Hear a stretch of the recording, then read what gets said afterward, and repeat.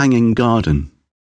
Not a decade seemed to pass without the gruesome discovery of a poor soul whose last action in life was to put a rope over a bough, then around their neck, and dangle silently in time with the leaves on the breeze. Don wasn't put off by its reputation. In fact, he relished it. Nobody went in there unless they had to. It was a mile or so out of town, and it led to nowhere. He kept eye contact with Morgan, just a few feet from him. He slipped his backpack off and took a coil of blue nylon rope from it, the type most often used as a tow rope for vehicles. It wasn't thick, but was plenty strong enough to suspend a body by its neck. He unfurled it a few coils and pulled it taut in his hands.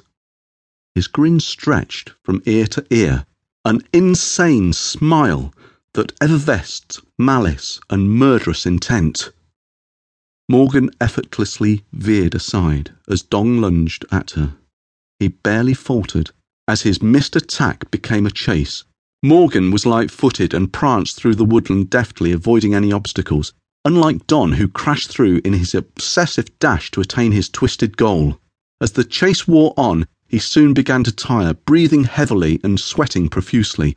Morgan, on the other hand, did not. He slowed his pace in exhaustion, and she matched it, as if taunting him onward. He finally broke through the gorse and found himself in a clearing. Morgan was standing forthright in the centre. Her expression was stony. Don panted hard with his exertion. His eyes watered, the tears stung his face as they streamed down over the myriad of scratches caused by the undergrowth. Morgan closed her eyes and faced upward. She raised her arms, palms up to the heavens. Don found some composure, and with the rope still in his hands, he stepped towards her. He stopped. His nose twitched as a rancid smell was all around him.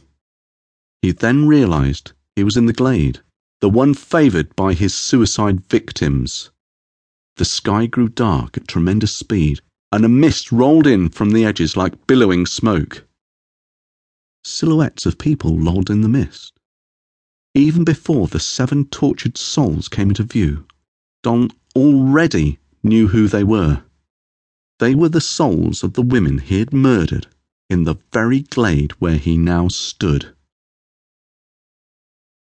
He whimpered as their hideous visages came into view. They all headed towards him. His own bowel and bladder movements now added to the cloying, choking stench. His whimpers became screams as the terror of the situation finally emptied his mind of nothing but rot, decay, and blood.